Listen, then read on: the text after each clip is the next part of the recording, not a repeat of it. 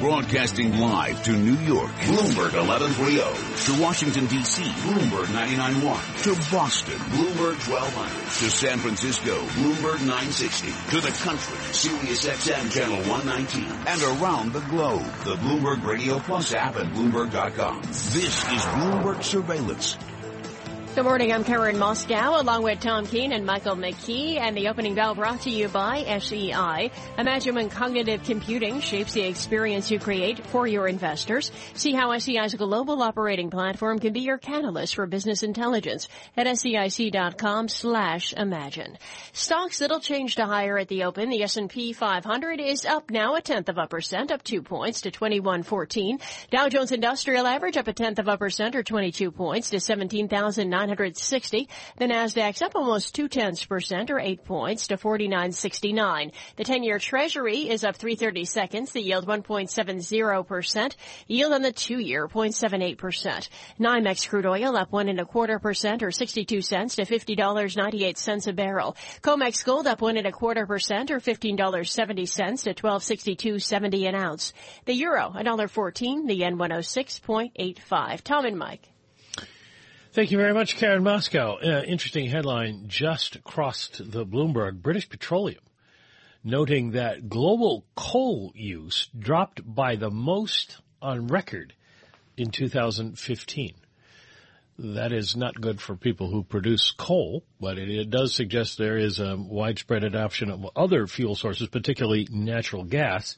Robert Campbell is joining us. He's with oil production research from Energy Aspects. And Rob, this is an interesting development. It basically confirms what we already knew, that coal is no longer what people want to buy, and that the fracking revolution has made, I guess, natural gas so cheap and oil so cheap that there are alternatives now. Sure. Certainly there are alternatives, and it's a matter of the fact that there's enough gas that it has to price to displace coal from the generation stack in the U.S., and that's what we're seeing. And additionally, the regulatory pressure on the coal sector makes it unattractive to retrofit aging coal plants to comply with environmental regulations going forward.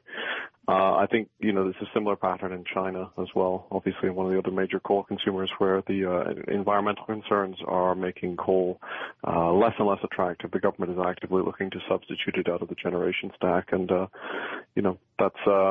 is what it is for the coal producers.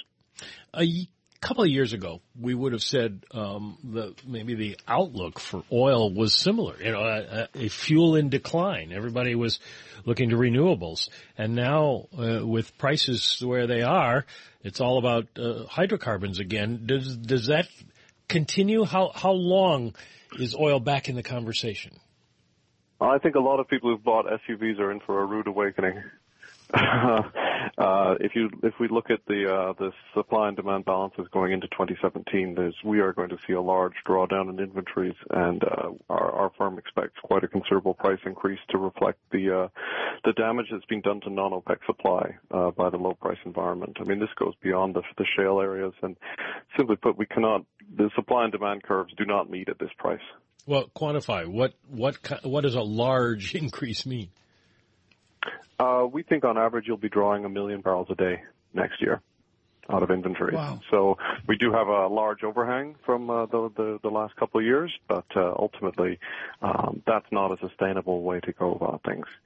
Now, you can get well into the future and start prognosticating. I mean, our firm's focus is mainly on the short, 1 to 2 year horizon. And right. Simply put, the current state of demand and the current state of supply are not compatible. And I asked this question earlier in the morning, and I think it's still true here at $52.20 Brent. The elasticity or responsivenesses of the technology of American oil, are the Saudis aware of that? Are they aware of the new technology in America that makes for different microeconomics underlying the price? I think the Saudis are well aware of this. There's been a lot of misconceptions about what the Saudis have been doing. The Saudis are not concerned about shale so much as they're concerned about the lower-cost producers such as Iraq and Iran taking market share from them. In the end, they don't mind a higher-cost producer such as the U.S., and they're willing to, live in a lower-price environment to sustain oil as a resource that can be sold. And I think the latest statements from the Saudi officials pretty much confirm this. I would note on the shale side of things that, everybody loves to talk about how costs have come down, but this is entirely, not entirely, but a large amount of this will be cyclical factors because nobody's doing any work. So I don't think the Schlumbergers of the world are going to continue to operate at near loss conditions should activity recover. And we've certainly heard this from our clients that they may be happy to hedge their 2016 exposure at these prices, but when it comes to 2017, they're quite concerned about what their costs will be. What about the argument that the minute you see prices rise, the frackers all come back? Oh, yeah. I mean, we do anticipate them coming back. We do anticipate the rise in price to stimulate drilling.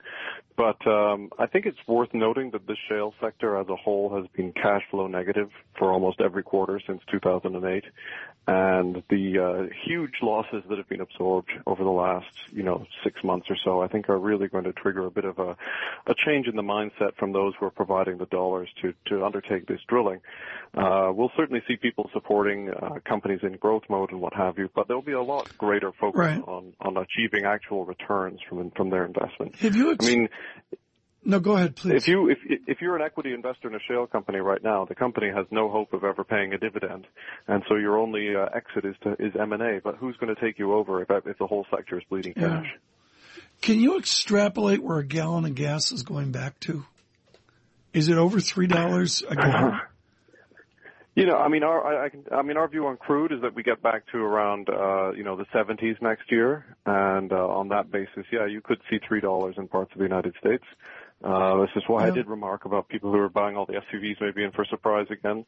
But currently the price is, 20 to 30 cents below where it was a year ago, and that's obviously very supportive for demand at these prices. I don't own a car, but when you fill it up, it's amazing how cheap it is. We can go to someone who knows. Robert Campbell will continue with us with Energy Aspects. This chat on oil from 30 to 52.33 on Brent.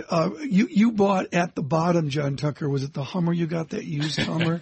2014? When gas was, $1 a gallon. How low did it get in New Jersey? About 150. 150 something. Wow. Yeah. It's up to 206 though in my neighborhood. Okay, so it's like still good. Yeah, as Mr. Campbell just said, Michael McKee. One of the challenges we have is you're the only one within like a zip code here dumb enough to have a car. Okay. I'm going to give you a ride. John Tucker with us. We look at equities, bonds, currencies, commodities. It'll save us. Yen out to new strength.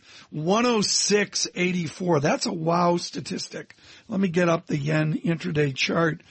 Going back, I'm going to put this out on Bloomberg Radio Plus. I got a 7-day intraday on yen. The low is 106.38 on June 5th at 5 p.m. Exactly. We're not there, but we're breaking down. We've got a couple levels to go through. You may get a retest of that June 6, June 5 strength in yen, 106.38. Right now, 106.84. The markets are open, Dow up 60 and the VIX 13.85. We're right at 18,000. We can round it up to that, showing the resiliency of the equities. You heard Dennis Gartman earlier saying the challenges of short-term gaming the markets given all that's going on, particularly negative interest rates and the other distortions that are out there. I'm with Mike McKee. All it comes down to is we're data dependent, staggering to the next economic data. This hour of surveillance is brought to you by Westchester Subaru. Visit westchestersubaru.com. Here's John Tucker with news headlines. You want some more numbers? Former Secretary of State Clinton, who was declared the Democratic presumptive nominee by the AP on Monday, won 4 of 6 contests on Tuesday, further extending her lead over Bernie Sanders. The vote tallies show in California, with 94% of the vote counted, Clinton had 400,000 votes more than Sanders, about 56% of the total. In delegate-rich New Jersey, the final tally shows Clinton 63% to Sanders 36%. That's a difference of about 240,000 votes. Still, Sanders is vowing to continue his quest for the White House, telling supporters in California he'll fight on to compete in next week's primary in Washington, D.C. And violence in the Middle East increased last year while the rest of the world largely got safer, underscoring a global inequality in peace. This is according to an annual study. The economic cost of violence in 2015, $13.6 trillion.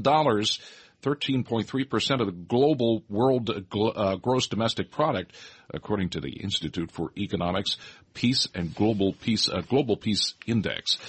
And Global News, 24 hours a day, powered by 2,400 journalists in more than 150 news bureaus around the world. I'm John Tucker. Michael and Tom. And John, thanks so much. The 2-year yield, 0.78%. The 10-year, 1.71%. Germany gets a bid, finally, a little bit higher yields, lower Bund prices this morning. Michael McKee and Tom Keene from New York, Bloomberg Surveillance. Bloomberg Surveillance is brought to you by your Mercedes-Benz Tri-State dealer. The star you've been wishing for is waiting at the Mercedes-Benz Summer Event. Head to your Mercedes-Benz Tri-State dealer for more details. Hurry before this star flies by.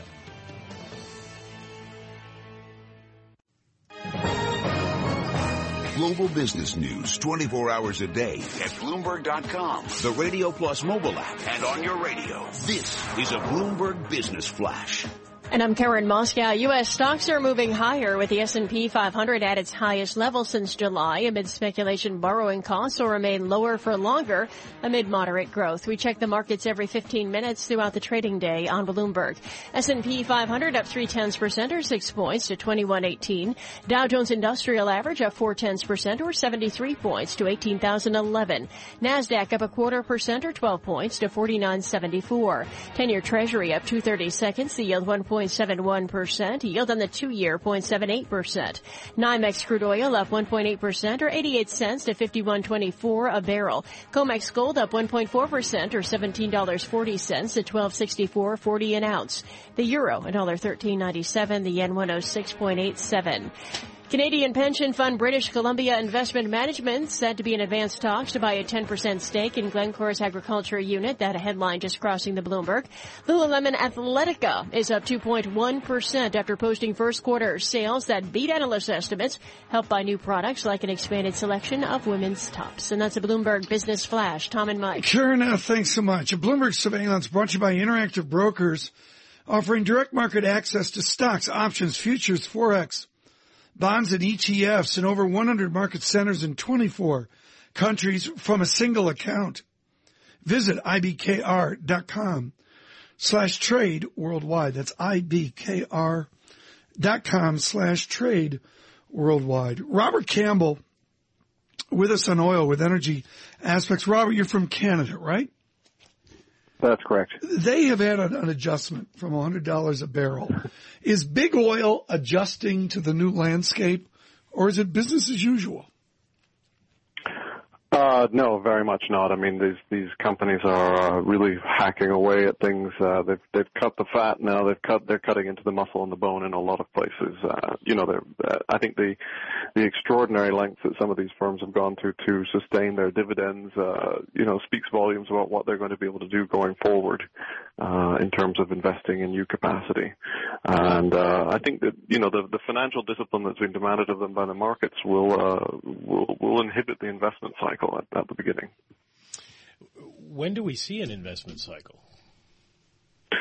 I think the companies will want to see a sustained price increase. I mean, if you're looking to invest, you don't really care about a week of higher prices or what have you. Anybody with a slightly long memory will recall that Q2 last year we had a run up to the 60s that quickly melted down, and we ended up in the 30s 8 months later. So I think there'll be definitely some caution here, but I mean, our sense is that the mood is turning and that people within these firms do see a large deficit in the market coming next year. And obviously that is supportive for cash flows and future investment. But there's been very little exploration done in recent years because of the cutbacks, and these are the, if you're an Exxon or a Shell, a few small 10,000 barrel a day fields aren't going to really move the needle for you. Well, you've nailed it. You've absolutely nailed it. Is the needle going to get moved again in the next 5 years? Is the spirit going to be there for upstream to go out and find the next puddle of oil? I think if you look back in the history of people making prognostications about the oil market, everybody who looks 5 years ahead tends to get it wrong. But, my sense of it is that, we have to move into a price environment that's more supportive of investment, and ultimately, the OPEC nations will gain market share, but, there is a space for non-OPEC supply to be in there. But if you need to sink $100 million or more in a deep water well, you need to have a pretty decent understanding of your return environment, and at this time they don't really have it. The shift in Saudi policy is pretty decisive here. I mean, the fact that they've said that they're not going to basically underwrite a put in this market anymore makes it much more questionable about when you're going to get your return on these mega projects, and ultimately that means the costs need to come down. That means a slower lead time on development. I think the Saudis themselves are cognizant of this, and this is part of the reason why you see them making noises at the recent OPEC meeting that they're not looking to flood the market, that they're not looking to drive the price down. They do understand that there needs to be a return to investment. I mean, we've cut a staggering amount of capital out of this industry, and this was an industry that wasn't really happy with its returns on capital at $100. So there's a lot of restructuring to come. When you talk about not much exploration done, is there still a lot of undrilled fields out there, especially deep water, that would be the first thing people go back to? I think deep water is pretty far out on the cost curve. Initially, we'll probably see the recovery in the areas like the shale areas. I mean, one of the attractions of shale is that, it's kind of like a manufacturing process. Once you know the resource and know the area, and you can add supply relatively quickly, you can scale up and scale down your investments relatively quickly, and that's the kind of place we're moving towards. Stuff like oil sands and deep water requires a lot more conviction on the scale of the resource and what have you. But again, everybody who said we were running out of oil. Remember peak oil? Oh yeah. The shale revolution completely blindsided them, and so I think it would be foolhardy to just assume there's nothing left after this. Do you have the same enthusiasm for nat gas? I mean, I believe it hasn't bounced like oil. Am I right in that? Nat gas is in a tricky position globally. Really, there's oversupply, and our nat gas team sees pretty weak pricing on LNG for the next few years going forward, and that's really going to be a drag. Ultimately, in the U.S., with the coal plant retirements and the liquid side, becoming more attractive, you are going to see some upside on U.S. prices. But again, there's not really if you have to price to get coal out of the generation stack, you've got to be pretty cheap. Thank you. This has been a great brief. Robert Campbell with Energy Aspects, really helping with wisdom this morning. Mike, I'm checking here. The 10-year yield did not get to a 169 handle. It got to 1.7005. Yields are a little bit higher across the board here in the last 2 hours. But you look at where we were, Michael, when we walked in the door, you off the Surveillance Sikorsky this morning.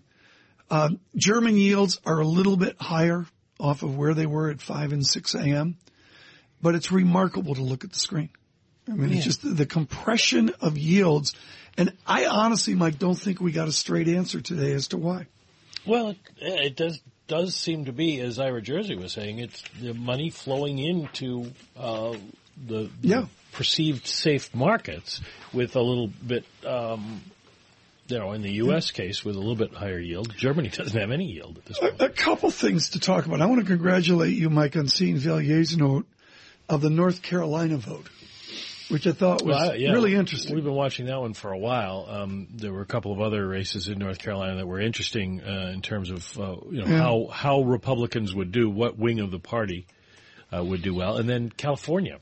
The state changed its method of electing senators, and in the primary, it's the top two, regardless of party, who will face off in the general election. They're both Democrats. Another thing worth watching are European banks. I'm not expert enough to know the story, but Mike, I would note that UniCredit has rolled over and is testing a one-shot low of 5 or 6 days ago. It was a quick blip down and blip back, but it has been soggy, to say the least. That's another thing that I would watch here. What else are you watching? I like your JOLTS analysis. That was great. Well, we'll watch that today and see if the quits rate continues to show that people are willing to take a risk. We get this at 10 a.m. I'm sorry, it's not out yet. 10 a.m. this morning, and then we'll continue to see it'll be interesting to see when we get to next week to housing. Rates just don't go up. So mortgage rates continue to keep people interested in buying, we hope. Well, it's been the compression that we have seen the last few days, folks. You see it in the yields coming in, and certainly some of the GDP data. Another thing, it's removed, but another thing would be South Africa, which reported very difficult GDP numbers. Our team, Arabil Gumede and Amgalang Mabatha, reporting out of South Africa on the contraction, down 1.2%. That was way away from the survey. I mean, certainly that was a disappointing number. Fitch had to come out. They affirmed the nation's credit rating at BBB-. Some of the little things we're looking at. It was that sort of day of little nuances, little things. Oil is not a little thing, as you heard from Robert Campbell. 52.44 on Brent, up $1. West Texas 51.24, up 88 cents. Gold puts on this, Mike. I just noticed gold put on $19, $12.66 the ounce. I missed that. From. Maybe it's Dennis Gartman. Can we blame that on Gartman? It might have been hard to. Who knows with gold? No, there it is. Some of the little things we're looking at. Of course, the big elephant in the room is the Fed meeting June 15th. Mike and I are really looking forward to that coverage, and then we go on to Brexit. June 23rd. And then we come back, Janet Yellen and Humphrey Hawkins. What a month. All in June? All in June. She's Humphrey Hawkins in June. Yeah, because Congress is leaving early this year to go campaign. They are going to go campaign. They moved her up. Well, thank you particularly to Megan Murphy and all of our Washington team for political coverage. Don't forget Halperin and Heilman, with all due respect, tonight, 5 p.m., Bloomberg Surveillance.